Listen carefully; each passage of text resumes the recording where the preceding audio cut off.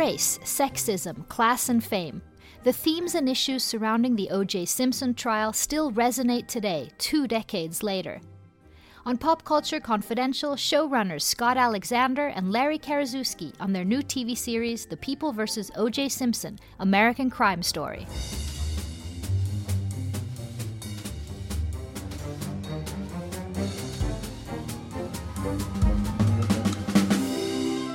Hi, I'm Christina Yerling-Biro. Thank you for listening. The new FX series, The People vs. O.J. Simpson, follows what has been called the trial of the century. The 1994-95 horrific murders of Nicole Brown Simpson and Ron Goldman, and the year-long trial of football legend O.J. Simpson. The series really is one of the most interesting of the season, as it resonates as loudly today as ever.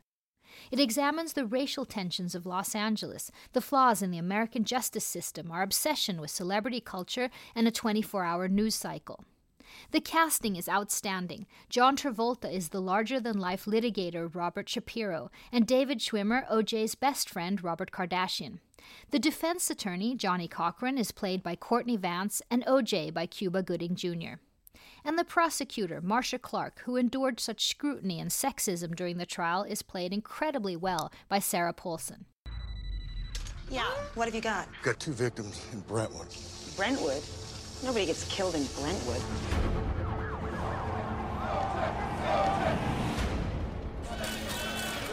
All rise.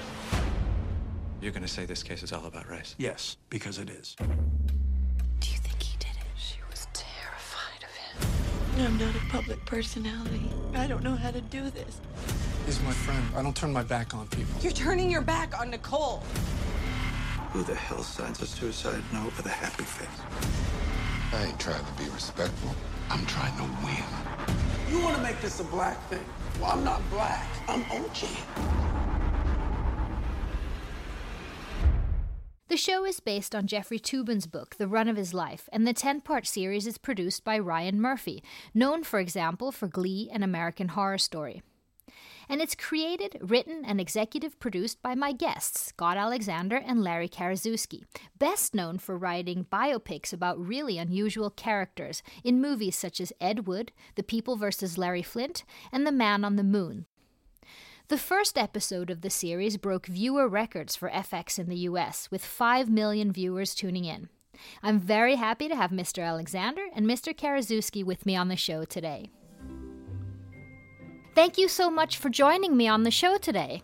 Oh, thanks for having us. Thank you, thank you. Let's see if we can see who's who here. Mr. Alexander? This is me, this is Scott. Okay, and Larry? And this is Larry. Okay. And we'll occasionally acknowledge who we are just so we can keep everything straight. You're pros.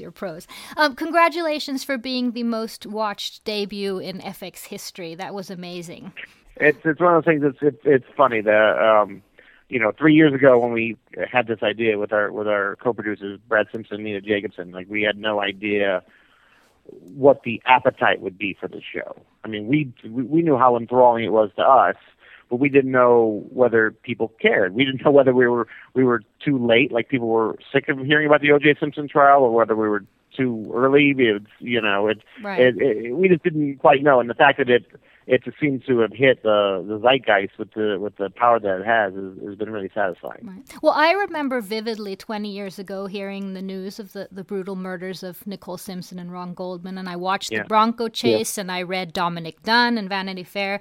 And watching your show, it's just still riveting and even more outlandish than I remember. If we have some young listeners here in Sweden, how did people see O.J. before the murders? Yeah, that's a really important distinction to try to put out there, because it's so hard for young people to recognize. I mean, the O.J. we all know now and we see in the tabloids is this chunky, glowering guy who eats too many oatmeal cookies sitting in a prison in Nevada. He's in prison for robbery, right? Yeah, it's stupid. He was stealing his own sports memorabilia from a bunch of guys in a hotel room because he didn't like the deal he had made. It's sort of nonsensical.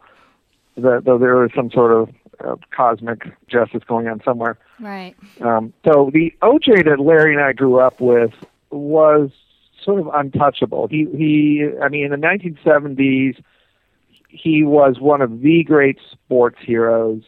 You know, there's only a few of these guys in any generation, you know, sort of, you know, like Michael Jordan, Magic Johnson, Babe Ruth. I mean, he was beloved. He was unstoppable, and he crossed over. He became an actor. He was never a great actor, but he was in a lot of big movies. He's in The Towering Inferno. He was in Capricorn 1. He's in The Naked Gun. Mm-hmm. He was on a lot of TV shows. And then most importantly, he was the spokesman for Hertz Rent-A-Car, which, you know, to go back then, he was black, and he was the public face of one of the biggest companies in the world. Right. And he had a really friendly persona. And just a really sweet public disposition. And so when we try to remind the viewers of this a few times, because it's really hard to remember that, because it's, you know, that's going back 40 years. And so when the murders happened, it was just inconceivable that someone with such a friendly persona could be really the only suspect. And it was also very important to us. I think that's, you know, in the casting of Cuba Gooding Jr., you know, when it was first announced, there were a couple of critics who said, "Oh, I would never believe Cuba is a killer." Mm-hmm. And that was precisely why we cast him for the role, in the sense that we needed somebody who had that sort of friendliness, that sort of beloved personality. You know, he was an Academy Award winner. You know, so this idea that we weren't casting someone sinister, we were casting someone that made, you know, that so people today could understand why there was such a disbelief for the first half of the trial, where, like, you know, that person could not do this vicious crime. Did Cuba have any reservations about taking the role? Do you know? No. You know, it's a great part for Cuba. Yeah, and also, you know, whatever. We've known Cuba for a long time. When we wrote The People versus Larry Flint, that was the same year that he won the Oscar for Jerry Maguire. So it's one of those things where our paths have crossed many times, and we wanted to work with each other for a while. So this happened to be the perfect opportunity. Right. You've written many features. You just mentioned Larry Flint and Ed Wood about real people, but in this case, more than any, I really think of that old trope that comes to mind. You just can't make this stuff up. What was it that surprised you or shocked you doing this 3-year research that you hadn't realized? Well, we were going out of our way to find the crazy stuff that nobody knows and that we didn't know. When we had our first meeting with Fox 3 years ago, this is what we all talked about, which was, well, yeah, everyone. It's like, hey, even in Sweden, they watch the Bronco chase. Yes. They watch the verdict. Everyone knows that. But to make it work for 10 hours, we just have to jam it with weird trivia and interesting, nutty stuff that nobody knows or nobody remembers. And Larry and I love doing research, and that's probably why we ended up spending 3 years on this project, which is kind of insane for a TV show. And, you know, everybody knows he jumped into that Bronco and drove down the freeway, but the stuff that happened the day of the Bronco, leading up to the Bronco, is completely nuts. And nobody really remembers that. And he was hiding out in Robert Kardashian's house with an army of experts and doctors and nurses, and there was this whole giant defense game going down before he finally fled out the back of the house. And that sort of stuff is just completely crazy and interesting to us. Right. And I think another gigantic thing, and this is less than just you know, like, a specific that surprised us, is what really changed in our minds was our attitudes towards all the various principles. I think anyone who was alive, particularly in the States during 94 and 95, you saw these people on TV, and their lives were so dissected, and you got this sense of them watching them every day in the courtroom, that you developed these really strong opinions. You had one opinion about Johnny Cochran, another about Chris Darden and Marcia Clark. And just doing all our research, we really discovered them to be real human beings as opposed to this caricature that everyone kind of made of them. And so, I think that's what sort of, I wouldn't say surprised us as much as gave us a great sense of satisfaction. I think when people watch the show, you're going to understand, what's happening underneath Johnny Cochran's sort of flamboyant personality. Right, You'll understand that, yes, he is a bit of a showboat, but he is also very sincere in his fight against, police corruption and violence against the African American community. You'll understand, Chris Darden always is a bit of a Charlie Brown-like character who didn't really have a side in this case, and you'll see this how much that brought so much pain to his life. He was really a man without a country. And Marcia Clark, one of the things that really blew our minds was everyone looks at this case in terms of race, but very few people look at this thing in terms of gender and what Marcia Clark had to put up with. Amazing, shocking sexism. Yeah, and it was all going on right in front of us, but nobody was noticing it at the time. What was some of the things she had to put up with? I mean, in her personal life, she unfortunately filed for divorce 3 days before the murders, and so she was juggling that. She was. As the trial progressed, she started being judged differently than the men, and she was the only woman, with a major role in the case. And she's being judged for her appearance, for her manner. There's focus groups that don't like her. There's mock jurors who don't like her. We actually ended up devoting all of episode 6 to sort of this double standard where nobody is commenting upon, Bob Shapiro's appearance, but you actually have mainstream news organizations commenting upon her haircut and upon her pantsuits, and it's just completely crazy. Crazy. Also, with Marcia, we sort of had this idea, which ended up being really interesting, which was sort of the socioeconomic difference between prosecutors and criminal defense lawyers. And we tried to highlight this in the show in that the defense team, they've got a lot of assistants and paralegals and worker bees, and they can work until 6 o'clock, and then they can go out for a fancy dinner and go out to a movie premiere and get a good night's sleep. And meanwhile, Marcia is taking her homework home with her. And she's staying up till 2 a.m., reading juror questionnaires because she doesn't have enough assistants. Right. And then so she's coming in tired the next morning. And the show sort of does a good job of also sort of making this point with a lot of visuals in terms of, we talked a lot about how the prosecutors live in a world of fluorescent lights. And, the defense attorneys have nice, soft, indirect lighting. And, you'll see lots of scenes of the defense attorneys eating in fancy restaurants. But when you see Marcia and the district attorney eating lunch, they're eating off paper plates crouched over a coffee table in a conference room. And this is also trying to make the point that they have it a lot harder. It really resonates today almost more than you want it to in terms of the pervasive racial tensions between police and citizens, which I think is what Johnny Cochran sort of, he made the trial. He actually put the LAPD on trial instead of OJ. Did the prosecution not see that coming? Did Marcia Clark not see that? Marcia Clark, I think, became aware of it, but she, was under the impression that the facts mattered, that she, she never had this much evidence against a suspect in a murder trial before. So they thought it was done, right? Yes, and on top of that, he ran on national television. The amount of evidence is crazy. Yeah. So for her, it is. She saw it for what it initially was, which was a distraction, a sideshow that Robert Shapiro, OJ's attorney, was using race as a smokescreen to sort of just, try to get the attention off his client's guilt.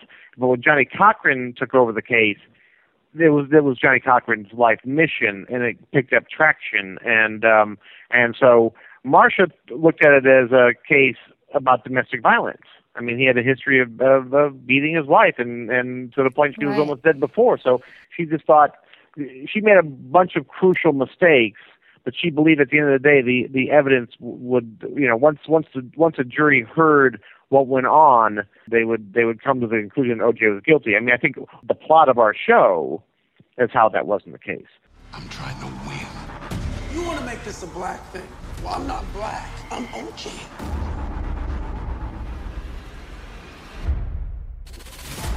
You're losing control. This is a fiasco. You're afraid there are going to be more riots. This has got to stop. I deserve to get hurt. Choose a side.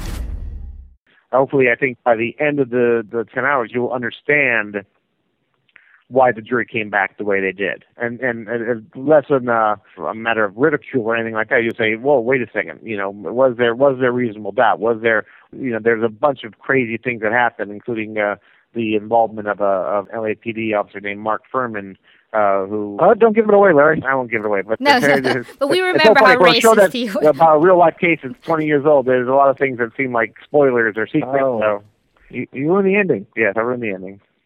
But there's another bunch of cast of characters in this story that I don't even know if the viewers here know that his best friend was Robert Kardashian. Yeah. And I understand that Chloe is not a happy camper. That they've reacted against the show. Are you surprised? They're not. I would say here's the weird thing. That's what sort of the headlines say. But if you actually read the text or you actually watch her full interviews, they're not really. They are very happy with how their father is being portrayed in the show. We look at Robert Kardashian as almost like a moral center. He's the only guy involved in this trial who's doing it for the right reason, in which sense he's there because he's loyal to his friend. His best pal says he didn't do the murder, and he's choosing to believe him rather than all these facts and things like that. So Kardashian comes across as a really sympathetic character, and as the episodes go on, you'll see how torn he becomes.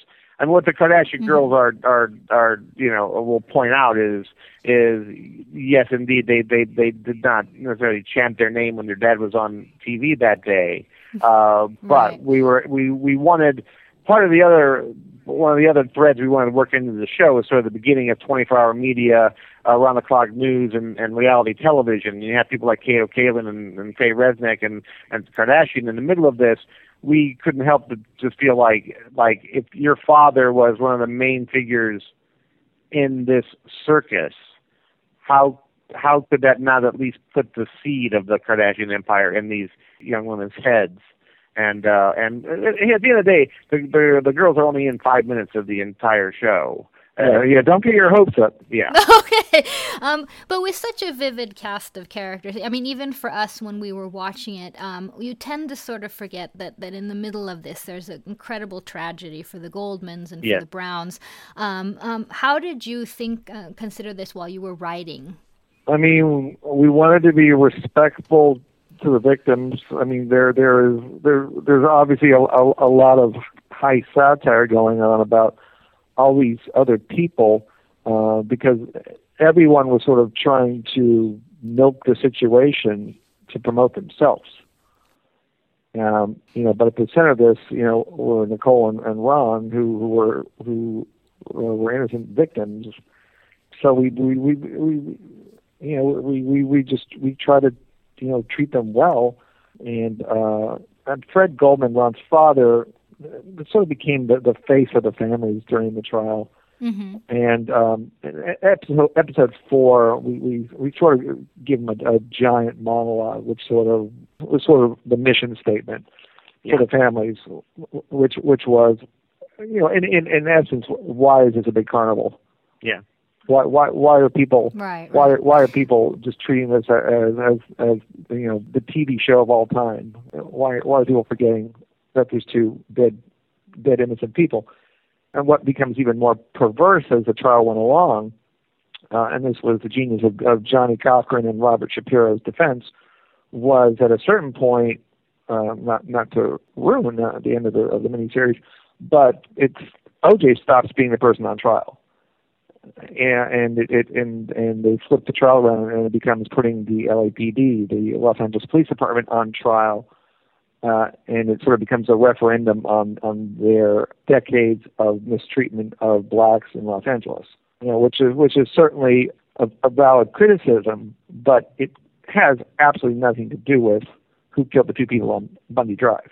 But what was amazing for us was when we first started writing the show, we didn't know how powerful and of the moment a lot of what Johnny Cochran was talking about would sort of become. Yeah, it's just amazing. In the amazing. United States, the past couple of years, there's been just an insane amount of bad interaction between police forces and the African American community, and as we read the headlines every single time, it was incredibly depressing just to realize that not that much has changed.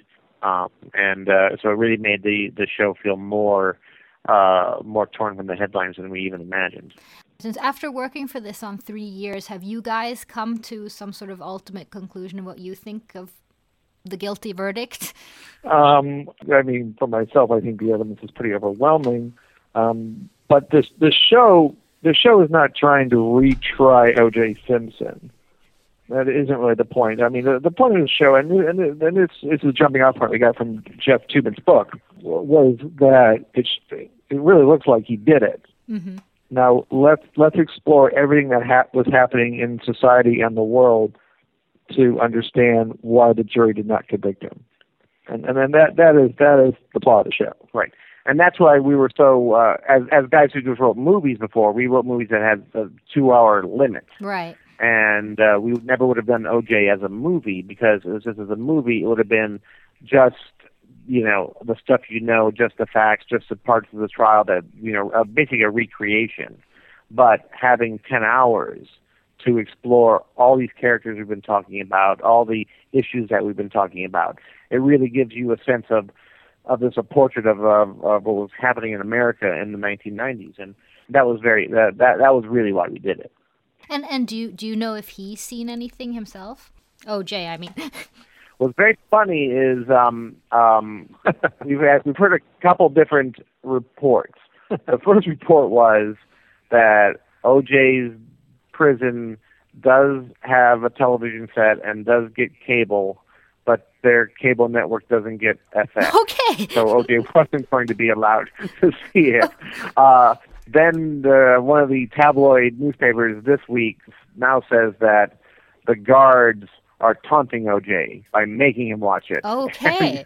and relive the horror of it. Are they making him watch, or are they coming in and doing recaps every week for O.J.? I don't know. So far, no one's gotten to the bottom of this. Right. It sounds like a Clockwork Orange type of scenario then. That'd be, yeah. He's got those little things on his eyes. Right. So he can't close. And what's next for you guys? We're actually adapting another book by Jeffrey Toobin, a book that he's putting out this summer about another very, very famous crime in the United States, the kidnapping of Patty Hearst, Patricia Hearst, and that took place in the mid-1970s. And that as a movie, it's a movie for Fox 2000, and also with our producing partners, Nina Jacobson and Brad Simpson, who did this show with us. Oh, cool. Do you have casting for that already? Not yet. Okay. We have to write it first. Okay. I'll let you do that.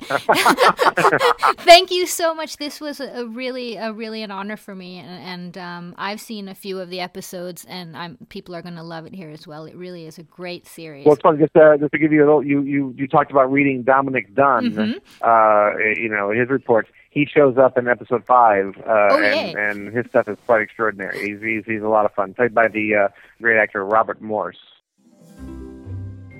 Thank you so much to Mr. Alexander and Mr. Karaszewski. The People vs. O.J. Simpson American Crime Story premieres in Sweden on Sunday, March 6th on SVT and SVT Play, and is running now on FX in the US. And thank you so much for listening. Please follow us on Twitter @PodPopCulture or visit the homepage popcultureconfidential.com and send us your thoughts on the show. This show was edited by Moa Larsson, music by Carl Borg, and produced by Renee Witterstedt and myself. I'm Christina Jörling Biro. Thank you so much.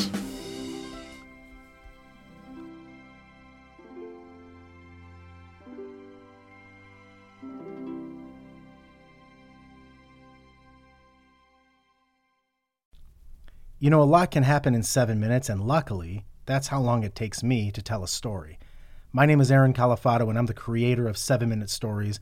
I'm proud to partner with Evergreen Podcasts, and I'd like to invite you to join me on this journey. I'm going to take you on some crazy roller coaster rides using my unique extemporaneous storytelling style, and together, we're going to try to make sense of the world, all through the art of storytelling and all in approximately 7 minutes.